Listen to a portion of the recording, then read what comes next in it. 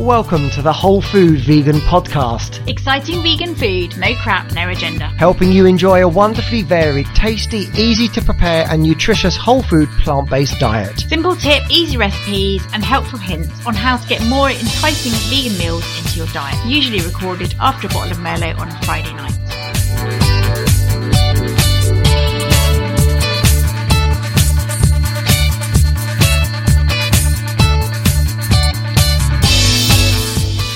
Hello and welcome back again. I'm Mark. Hi, I'm Sue.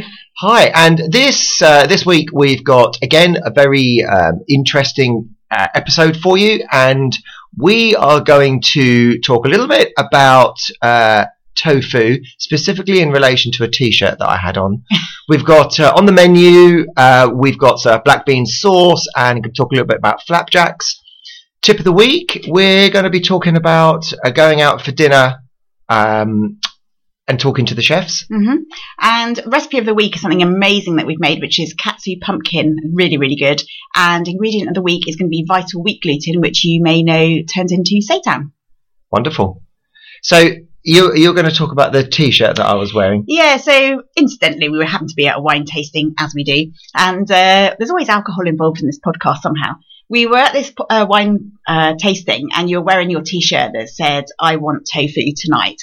And it always stimulates discussion because usually people stand there looking at you for a moment trying to work it out. But they're like, "Oh, why would you want to eat tofu?"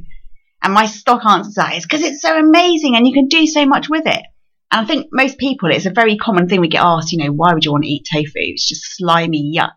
But actually, there's a lot you can do with tofu, and it's such a diverse ingredient. And it really depends, firstly, kind of where you get it from, which manufacturer you get it from, how you prepare it. It's just, it's really versatile. You can use it in sweet and savoury dishes, and we love it. So, yeah, tofu is a really fascinating subject. I think that I've heard people talk about it and say, exactly as you say, it's gloopy and slimy. So I don't view it as a thing that I eat on its own. I view it a little bit like, I know this is a vegan podcast, but before I was vegan, egg whites. So I wouldn't look at an egg white and go, "Oh yeah, yummy, I'm going to eat that." But it's used within a recipe because it adds certain properties to the recipe. And when you use tofu as an ingredient rather than say, "I'm going to eat tofu on its own," I think that's when it comes into its own. Yeah. So as you say, we make it, we use it in stir fries. Yep. I turn it into a smoky sort of a bacon substitute. So if I've got some lettuce and cucumber going, a BLT is amazing with tofu, sliced thinly. I think that's bacon, lettuce and tomato. Yeah, I know. Oh yeah, did I say cucumber? Oh, tomato, you know what I mean. Bacon, lettuce and tomato, cucumber, tomato, whatever it is. So I slice it very thin, and then in a little pot I put some corn flour, a little bit of nooch, and I've got some spicy smoked paprika.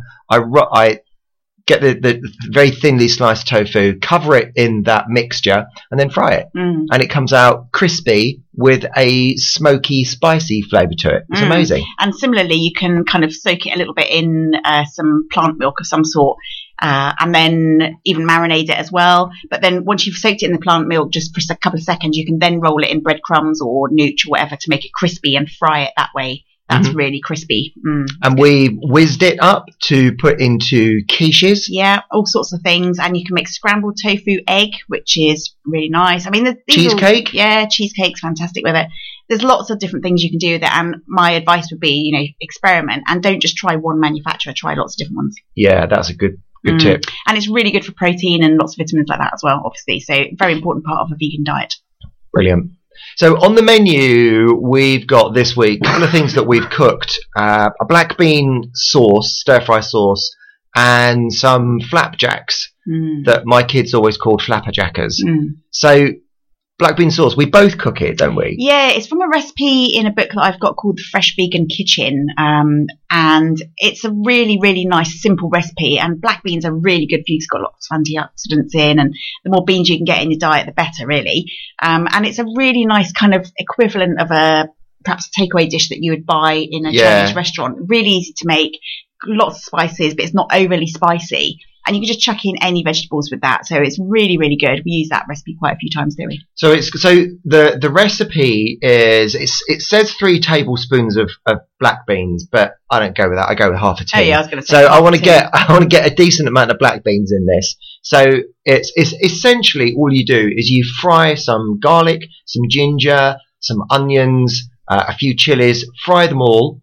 Then you chuck into that your this says 3 tablespoons of black beans, but we use half a tin. You mash them up first. I mash the black beans up. Throw the black beans into the garlic, ginger, and chilies. Add some soy sauce, a little bit of sugar, some rice vinegar. If you've got some red pepper sauce, chuck some of that in. Or sriracha. Or sriracha would work really well. Then half a cup of vegetable stock, and bring it all to a boil. Cook it for a little bit, cook it down a little bit, and then just before you're ready to use it, just take a little bit or a teaspoon and a half of cornstarch dissolved in some water, chuck that in, and it thickens the sauce up. And then we stir fry the vegetables and throw the sauce onto the vegetables. Yeah. And it's good. Again, you see these black bean sauces in the shops, and I remember we were away one year. Oh yeah, we were in London. We were in London, and we were staying in an Airbnb, and we didn't have all the ingredients with us, and we just bought a black bean sauce, and it was absolutely disgusting. We couldn't eat it. It was so salty. Yeah. So making it like this is so much healthier because they haven't got all the salt in it that the tins have. And no kind of preservatives, nothing, flavourings and stuff. It's just all natural stuff. It's amazing. So really give the recipe a go, and I'll put a link to it in the show notes. The other thing that we've got on the menu is flapjacks. You make them as well. Yeah, we kind of make them differently. I've just got a really basic recipe from a 3-ingredient cookbook. So basically margarine, oats, syrup and sugar, I think.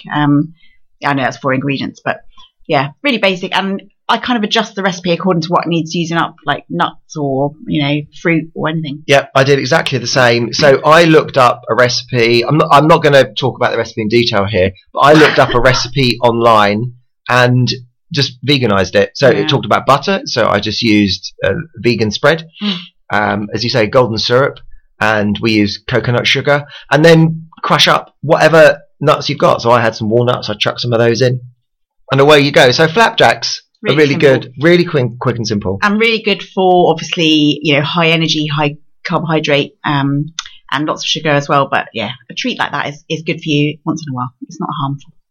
Very good. Yeah. Okay. So the tip of the week this week, we're going to talk about going out for dinner with people who perhaps are not vegan or following a vegan diet.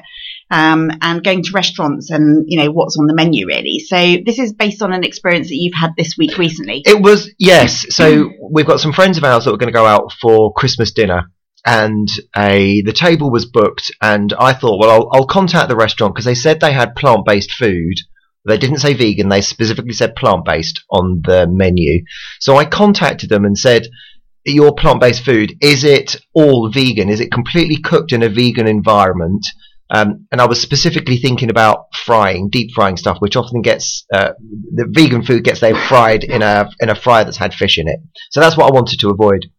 And the person answering or responding to the email just came back to me and said, "No, we're really sorry. We've got a piece of equipment that's broken down this week, and we can't guarantee that our food is vegan." Or I can't guarantee it's vegan. And I just thought, oh, okay. The interesting thing is, this is not just an average restaurant. This is a high quality, top end, well rated restaurant.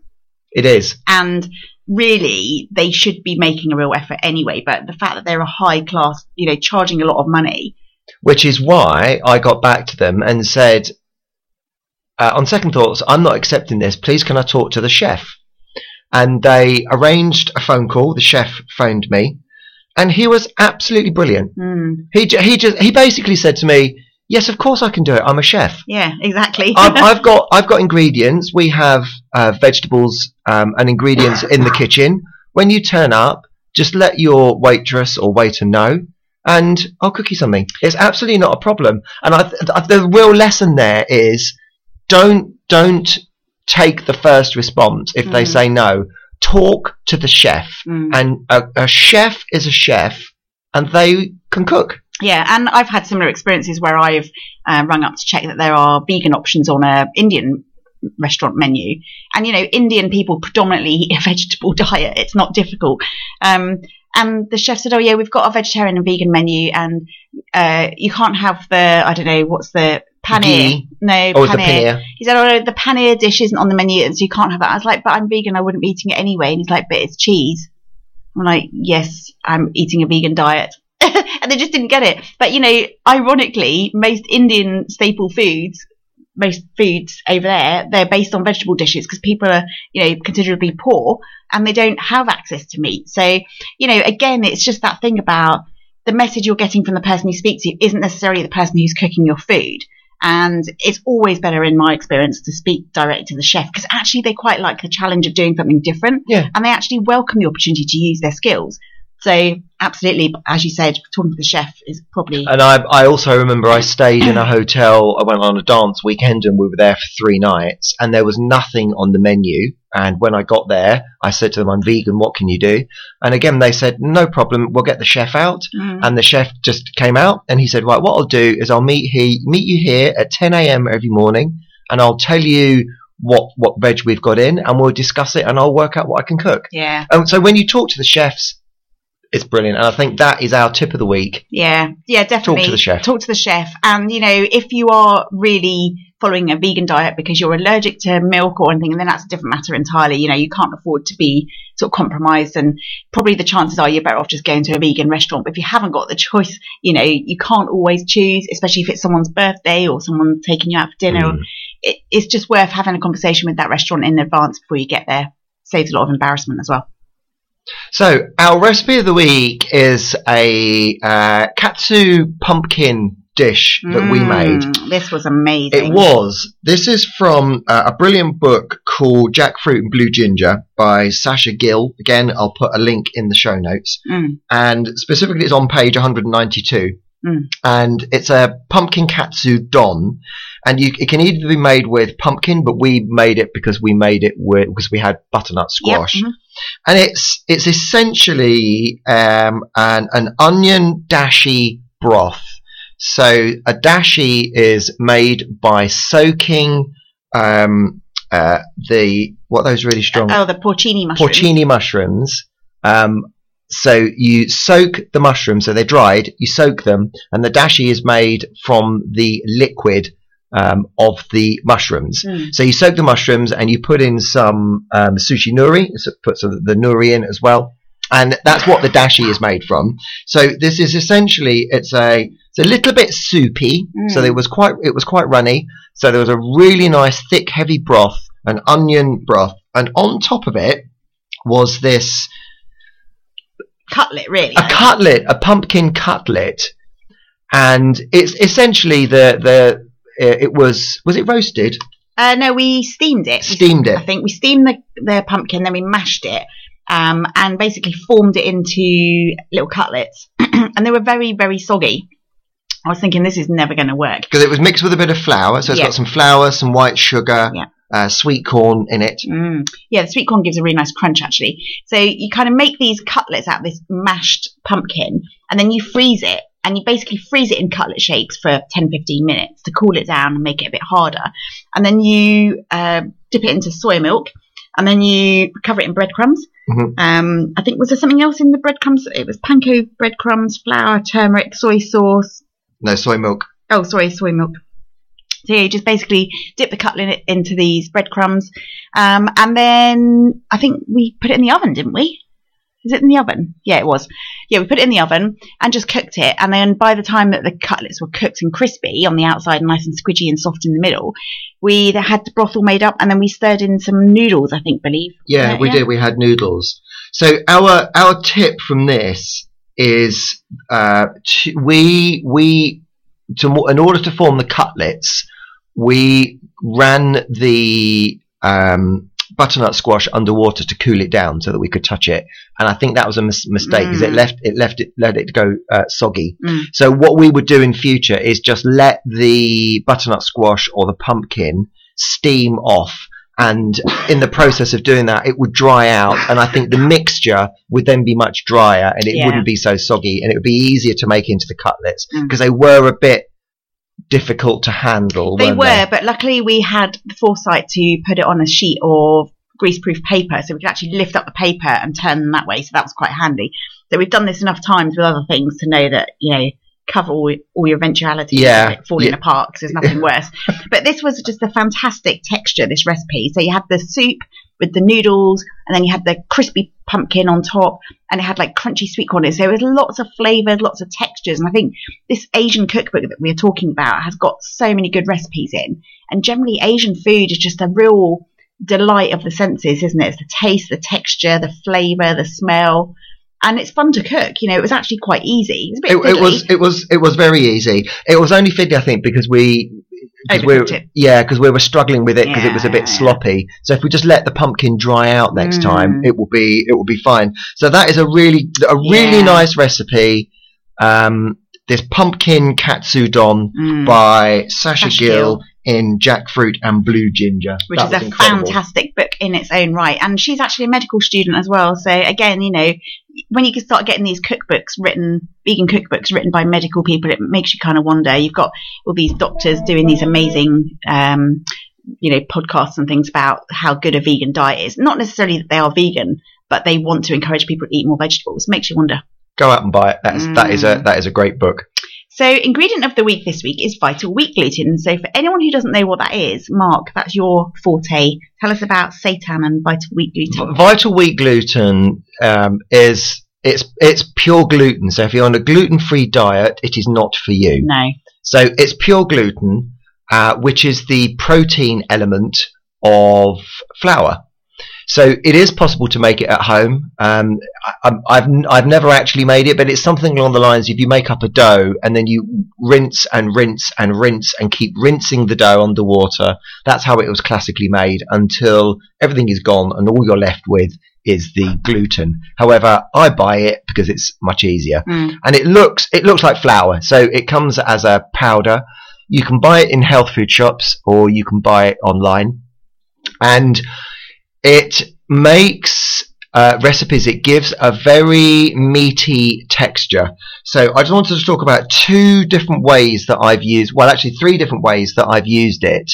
And the first way is by Lauren Toyota, and this book is called Vegan Comfort Classics. And she's got a blog called Hot for Food as well. Has she? Mm-hmm.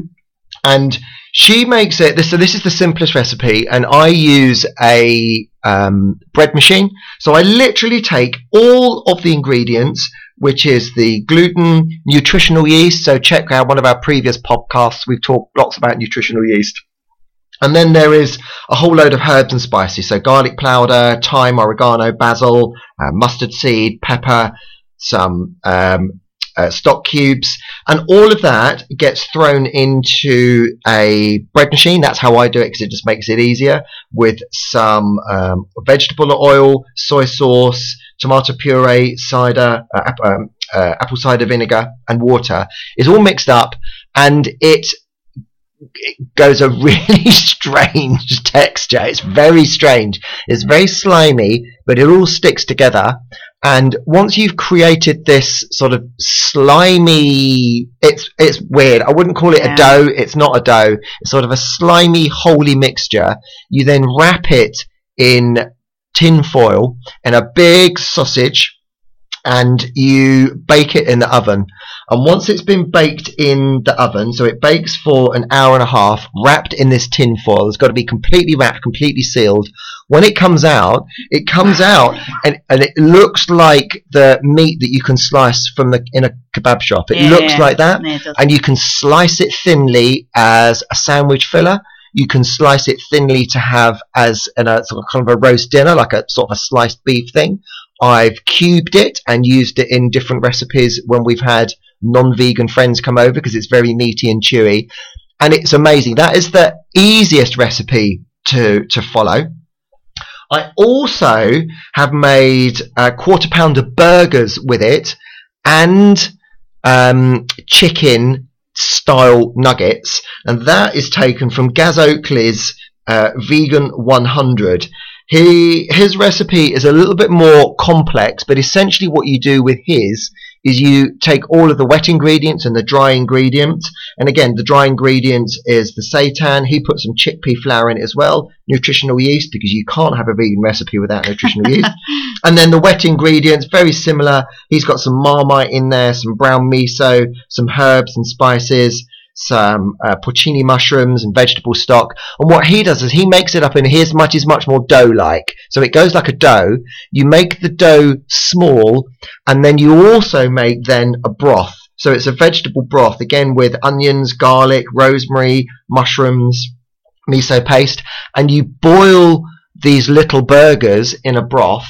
And when you boil them, they get bigger and bigger and bigger. And that's when the burger comes out. And he does it a very similar technique, but without the brown miso, to make a chicken. So they come out white. And again, with the chicken, you make these big kind of doughy balls, really, and then rip it up. And then once it's ripped up, you can coat it in breadcrumbs and deep fry it. And it's got a very meaty texture. It pulls apart. When you pull it apart, it even pulls apart with a meaty texture. The burgers are great because you can make the burgers in advance, you can freeze them, and then they will go on a barbecue and they won't fall apart, they stick together, and they make amazing burgers. It's really good. And again, because I'm a bit funny like that, I don't really enjoy eating seitan because it's a bit too meat-like, and I don't like the texture of meat. But I can really appreciate that for some people that's kind of what they're trying to replicate, and in that instance it's a good idea. Yeah, it is, especially if you're having non-vegan friends over. And I don't make it very often because I don't really want to eat that amount of additional gluten. But it's incredibly high in protein. I think it's about 85% or 80% protein. It's really high in protein. And as a treat every now and then, it's really good. And it also holds its texture really well in broths and things, doesn't it? It does. Yeah, it does. So when you're cooking it in a stew or something like that, it's not going to fall apart like some things do. So yeah, has its uses, definitely. Okay, cool. So that's the end of our podcast this week. We're going to look next week at a variety of different things, including beetroot and coconut curry, because it's beetroot season.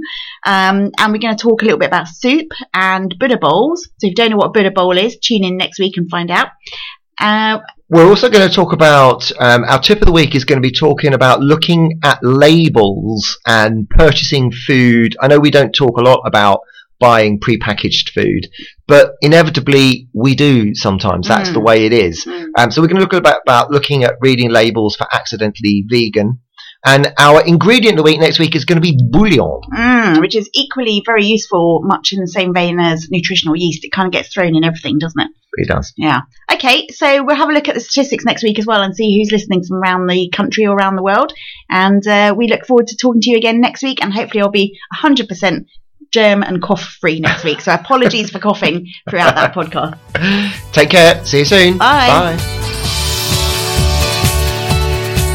Thank you for listening, and if you have enjoyed this podcast, please remember to rate, review and subscribe wherever you get your podcasts from.